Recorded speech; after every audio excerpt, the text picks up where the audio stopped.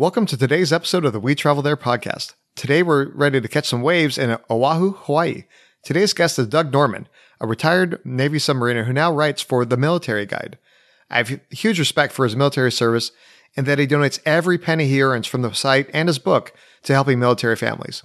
Doug shares his favorite surf spots and explains where you can swim with the sea turtles. Today's show notes will be available at wetravelthere.com/Oahu. Let's start the show. The We Travel There podcast helps you travel like a local by interviewing guests from around the world to uncover the hidden gems of their city by finding out the best things to do, eat, drink, and see from a local's point of view. Don't you just hate waiting in line for security at the airport? Me too. Even the pre-check lines are slammed most of the time today. That's why I use Clear to skip the lines and get to my flight quicker. For my listeners, I've actually worked out a special deal where you can try Clear for free for 2 months. This is a limited time offer, so go to wetravelthere.com/clear to sign up today.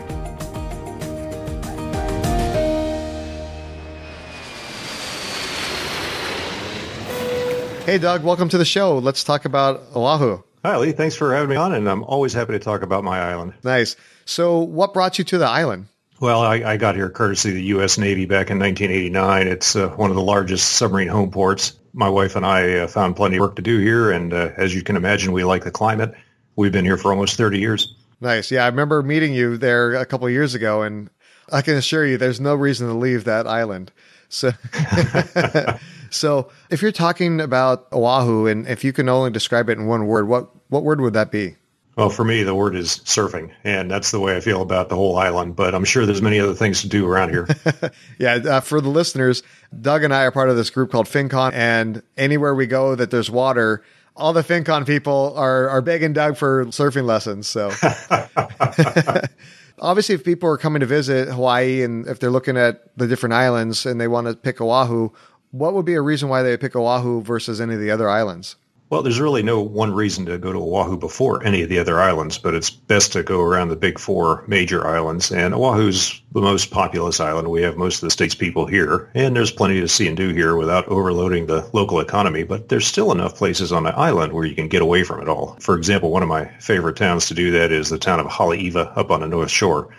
But Waikiki is out there for everybody who wants the great big resort glittery experience that everybody has heard about or read about. And frankly, you do Waikiki once, and that's probably good enough. And then after that, you just find the part of the islands that you enjoy the best. Nice. Yeah, I was reading on the visitors website that they call Oahu the gathering place because it does have the majority of the population, and I think it's one of the most popular islands to visit. Oh, yeah. And we love it here. We enjoy being in an island that has all the conveniences of what we regard as modern America, big box stores and easy drives everywhere. Nothing bad about the neighbor islands either. They're starting to get some of those same conveniences and the same access as well. But we just generally like the access to transportation and international airport and being able to fly out anywhere we want without having to make a long drive or an inter-island flight. When people are thinking about coming to visit your island, is there a certain time of the year that's better than others, or is it always a paradise? My wife's a retired meteorologist, and we joke about how this is the easiest place in the world to do a weather forecast because it's between 75 and 85 degrees Fahrenheit all year round. You've got trade winds coming from the northeast at 10 to 15 mile an hour. Maybe you've got a little bit of rain shower in the morning, and the surf is somewhere always good. South Shore is good in the summer, and North Shore is good in the winter. For people who are kind of beginners on the surfing spectrum, are there beaches that have a little bit smaller waves so that way we're not going to get smashed into the reefs, or what should they do? Oh, it's all over. There's plenty of surfing lessons on the island. For example, if you're staying down in Waikiki, you'll find the concession stands have surf lessons all along the beach. I do most of my surfing out in Kapolei at a former military base called Kalaeloa, and its beach there is White Plains Beach. It's a lovely place. It's where many of the island's residents learned for the first time to do surfing. And it's very safe, and the surf is usually between 2 and 4 feet there, which is a great height to learn beginning surfing. Up on the North Shore, sometimes of the year, the surf will be pretty quiet, especially in the summer. And in the winter, of course, it's the big surf for the professional competitions. Those are always exciting to watch. But during the summer, there's still some surf in the North Shore, and there's still some people giving lessons up there. So plenty of places to go and plenty of places to learn, and it's all within somebody's comfort.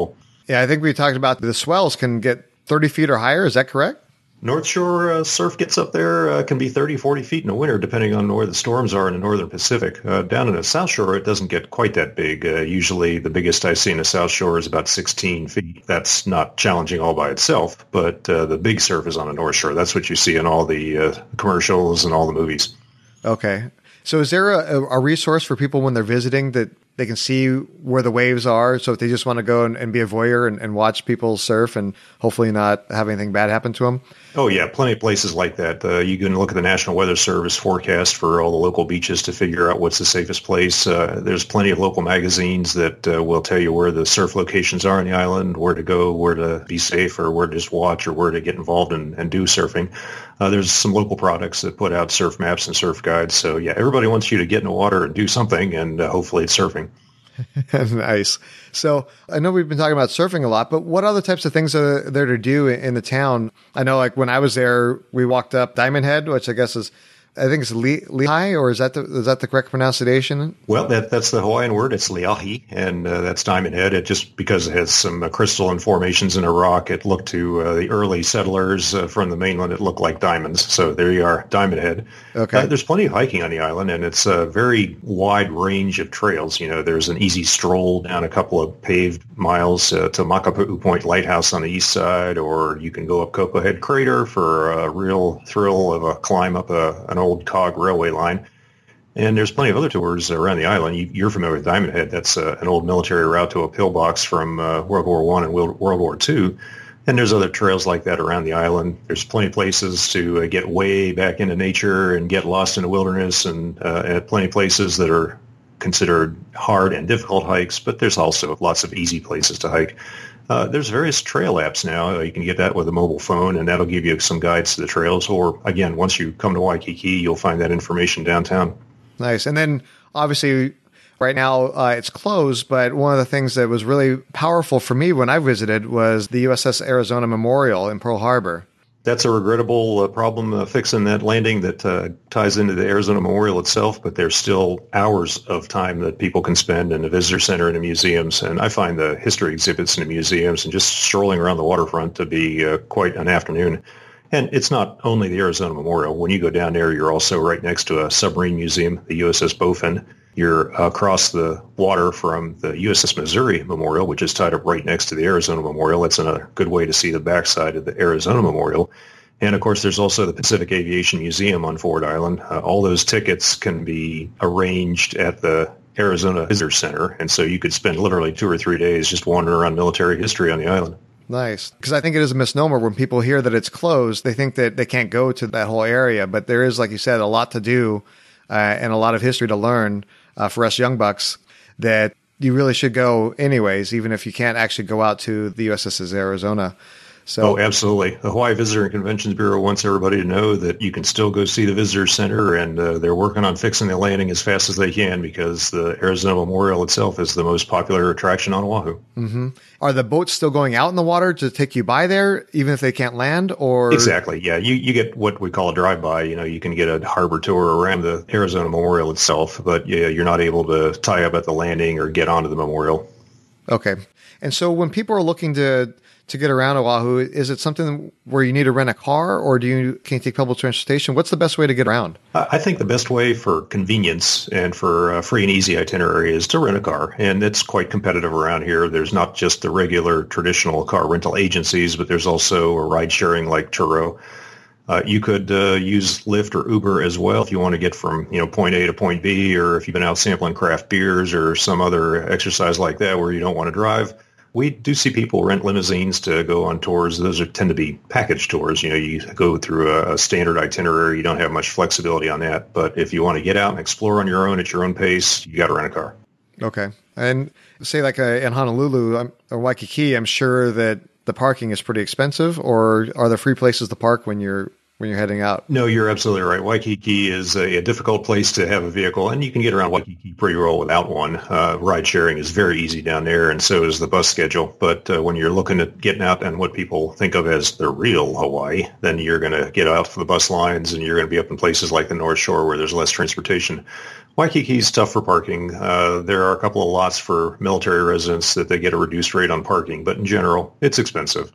Once you get outside of Waikiki and get out on the rest of the island, then you've got access to more public parking. And, of course, up on the North Shore, there's plenty of free parking lots and free areas to park, especially if you're going to go into a store and shop, or if you're out somewhere on a beach. The public parking near the beach is pretty good. Nice. Yeah. We haven't talked yet about the food in Hawaii. So what are some of the local delicacies that people should try when they come to visit? Well, the only food I feel that is worth eating on the island if you're going to come all the way out here is seafood. I mean, you can get all the cuisines. Hawaii is international cuisine and all kinds of food out here, but seafood is, of course, very fresh, and there's quite a wide variety of it. For example, if you go up to a place like Haleiwa, there's a shrimp truck right at the entrance to Haleiwa, right across the street from McDonald's, and I think Giovanni's is outselling McDonald's. But it's like that all over the island. There's probably 150, 200 restaurants on the island, and many of them have been here for decades, and there's always new ones every year. So there's plenty of places to find whatever cuisine you want. Well, that's great. So I was doing a little bit of research on the local food. I saw some things like they call it like a plate lunch. The plate lunch is intended to be a working man's lunch. It's about probably 2,000 calories, and it's a big lunch. You can get it, of course, downsized to a human portion, but it typically includes some kind of seafood or some kind of meat or protein, along with 2 scoop rice. Right, you got to have the rice, and then you'll have some other kind of vegetable in there. Maybe it'll be something as simple as coleslaw, but you can also go with kimchi or some other Asian cuisine. And everybody gets very competitive about it. You can always go to a big restaurant like Zippy's, a big popular chain of restaurants on the island. Okay. And you can find a great variety of plate lunches there, or food trucks. We've got a lot of food trucks on the island. Nice, nice. And then it's kind of like the teenager inside me, the little boy, kind of laughs when I hear about the poo-poo platter. Oh, yeah. And that's probably very popular in hotels and resorts. And, of course, as hors d'oeuvres at a restaurant, poo-poo is the Hawaiian word for what everybody in the mainland learns to call hors d'oeuvres. Those are always good variety and great stuff to eat. You're going to get a little sample of everything, so you'll quickly find out what you care for and what you don't. Yeah, when we were there visiting you, I think my son's favorite thing was the shaved ice. Oh, yeah. Yeah. There are certain places you have to go on the island. You just absolutely must go to, the North Shore, to Haleiwa, to Matsumoto's Shave Ice, because apparently none of the other 300 shave ice places on the island do it quite in as good a condition as Matsumoto's does, with quite the same experience as Matsumoto's. But there's plenty of places to do that on the island and plenty of variety. And then something called a Loco Moco. Yes, Loco Moco is an interesting meal to have once. I would say that's probably the only meal you need to eat all day. But you're right; it's eggs and a piece of beefsteak. Maybe it's hamburger, or maybe it's actually sirloin. And of course, you've got to have a lot of brown gravy over those 2 scoop rice. And when I say 2 scoop rice, we're talking a very large scoop. It might be the size of a baseball. It might be the size of a softball. Wow. Yeah, that is a lot of rice.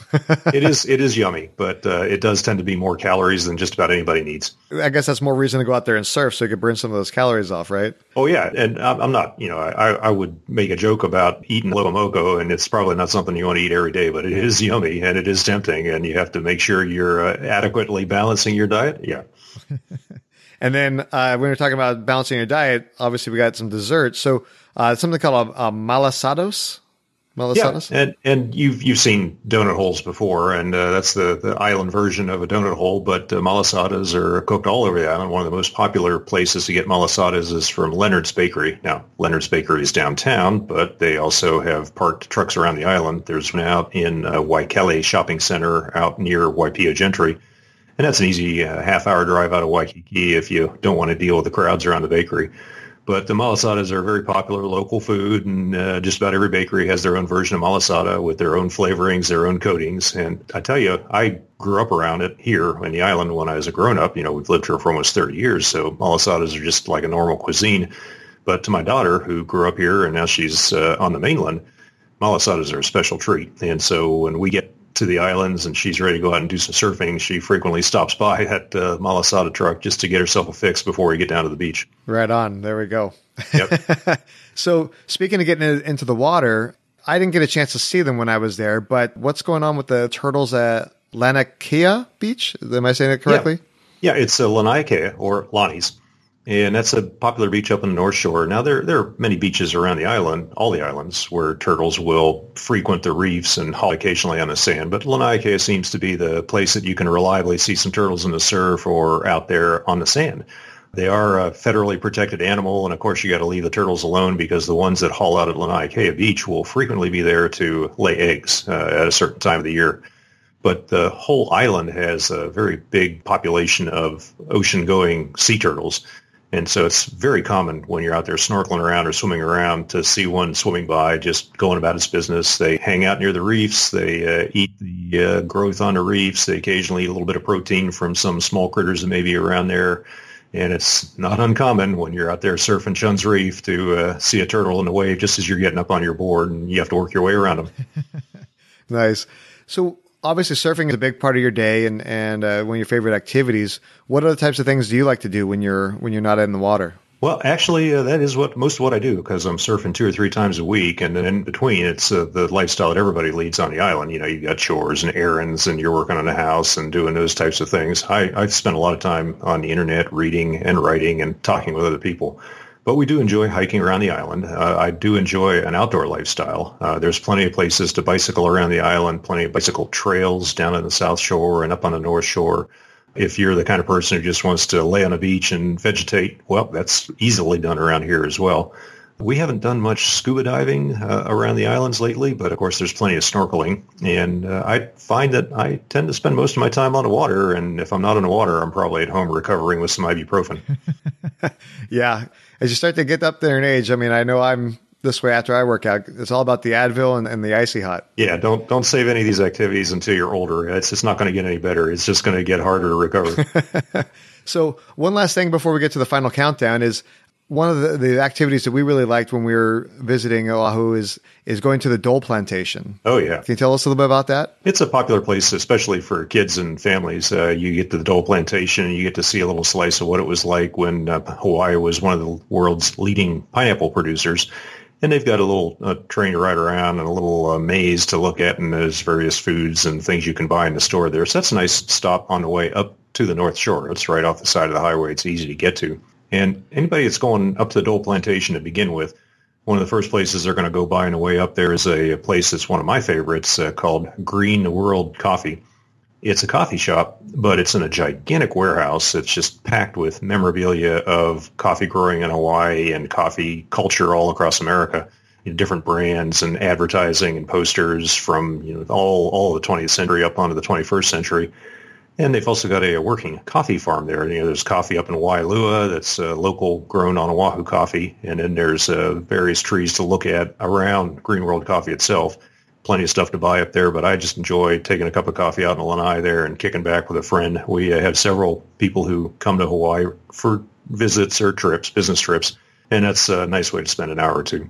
No, that sounds fantastic. My wife loves coffee, so next time I bring her out there, we're definitely going to have to stop by and grab a cup. Yeah, you can turn into a real coffee snob here, and the Green World Coffee brings in coffee from all over for easy sale, so it's a great place to pick it up. That'd be a great place if you want to bring home a sack of coffee, some beans, to be able to grind it at home and bring back a little bit of the island with you, right? Exactly.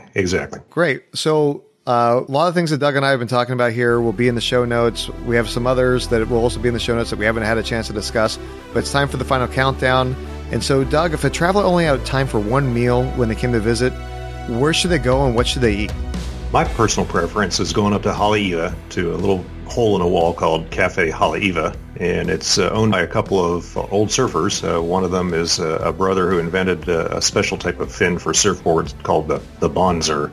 But the Cafe Haleiwa is a great place to, again, get a local food, kick back with a brunch or a breakfast or a lunch meal and a cup of coffee and just enjoy life and watch the locals go about their day.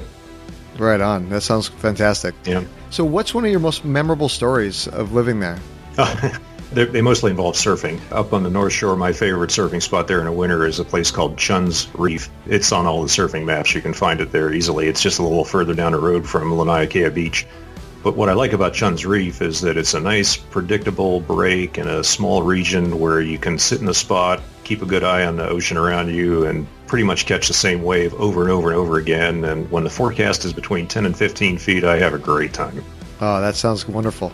So so when you're done with surfing for the day and you want to cool off a little bit with a nice frosty beverage, where would you say the happiest happy hour is?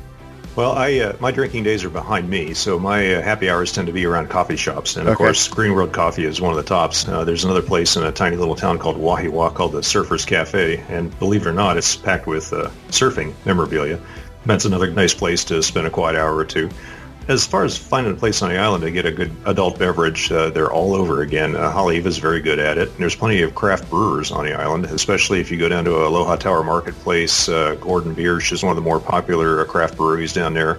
But there's also plenty of craft brewery outlets all over the island. Oh, nice. Are there local brewers? Oh, yeah. The most popular ones are the locals like Longboard for ales and Indian Pale Ales, and also for thicker beers. But yeah, there's plenty of craft brewing around here. Right on. And then if we're having some beers, my favorite thing is whenever I travel is to grab a pizza from the local town. So what's the best place for pepperoni pizza in Oahu?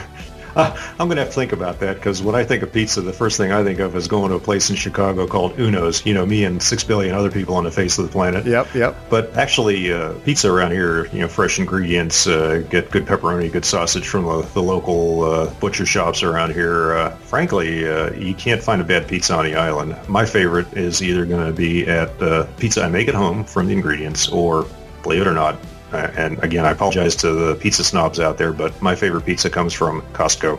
Yeah, it's hard to beat that deal. That Costco pizza's nice and big and affordable for sure. And you get the same thing every time, and it's enjoyable. It's good fast food.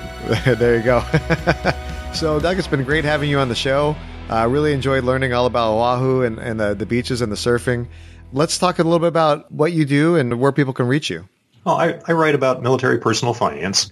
I've got a website, themilitaryguide.com, and you can find that on Google. The URL is the -military-guide.com, but just enter the words The Military Guide in a search engine and the site will come right up. And that's financial independence. It's mainly oriented at military service members and veterans and families, but the dirty little secret about it is that the math works the same for civilians as it does for people in the military. So it's everybody's personal finance, but especially focused on military benefits. I've also got a book that is advertised on a website, and it's in over 100 libraries around the world. I tell my readers to go find a book at a library or go borrow it from somebody. All the revenue that I make from my writing on the blog and in the book, I donate all that to military-friendly charities. No, that's very admirable of you. I mean, one of the things that I think we all can recognize is that a lot of the military veterans and active duty service members, they sacrifice so much, yet their pay is often not in relation to their sacrifices, and also the sacrifices of their family. Being able to do what you do to help them, find better ways to save and to invest is just wonderful. And the fact that you donate everything that you're earning towards that is a whole step beyond what anybody would realistically expect. So kudos to you for that. Well, thank you. And I'm just paying it forward. I've got a pretty good life here, and I enjoy sharing it with people. Nice. Well, is there any place on social media where they should reach out to you? It's the same stuff on social media. My Facebook profile is all public, Doug Nordman. And, of course, we've got the obligatory page on Facebook for the Military Guide. I occasionally put up military-themed stuff there, or local Hawaii videos or pictures. And I'm on Twitter and, of course, on LinkedIn. A lot of military service members are concerned about making the transition between active duty and the civilian world. So I spend a lot of time on LinkedIn helping out with suggestions on how to do that. That's great. So we really appreciate everything that you've done and everything that all the service members have done to protect us and to make the world a safer place. So we really appreciate that. Thanks again for being on the show. We really appreciate it. All right, Leah. I'm looking forward to seeing everybody at FinCon. I've known Doug for years, but haven't been able to take him up on his offer to teach me how to surf. After hearing all about Oahu and its gorgeous waves, it's time to learn. Even if surfing isn't your thing, there's so much to see and do in Oahu, Hawaii. No wonder why it's so popular with the tourist. So what was your favorite part of the show? Please let us know in the show notes at wetravelthere.com/Oahu. Join us in the next episode when Bill Nowicki of the Marietta Stories podcast shares the wonderful history of Marietta, Georgia, and explains the story behind the Big Chicken. We hope you'll join us when we travel there.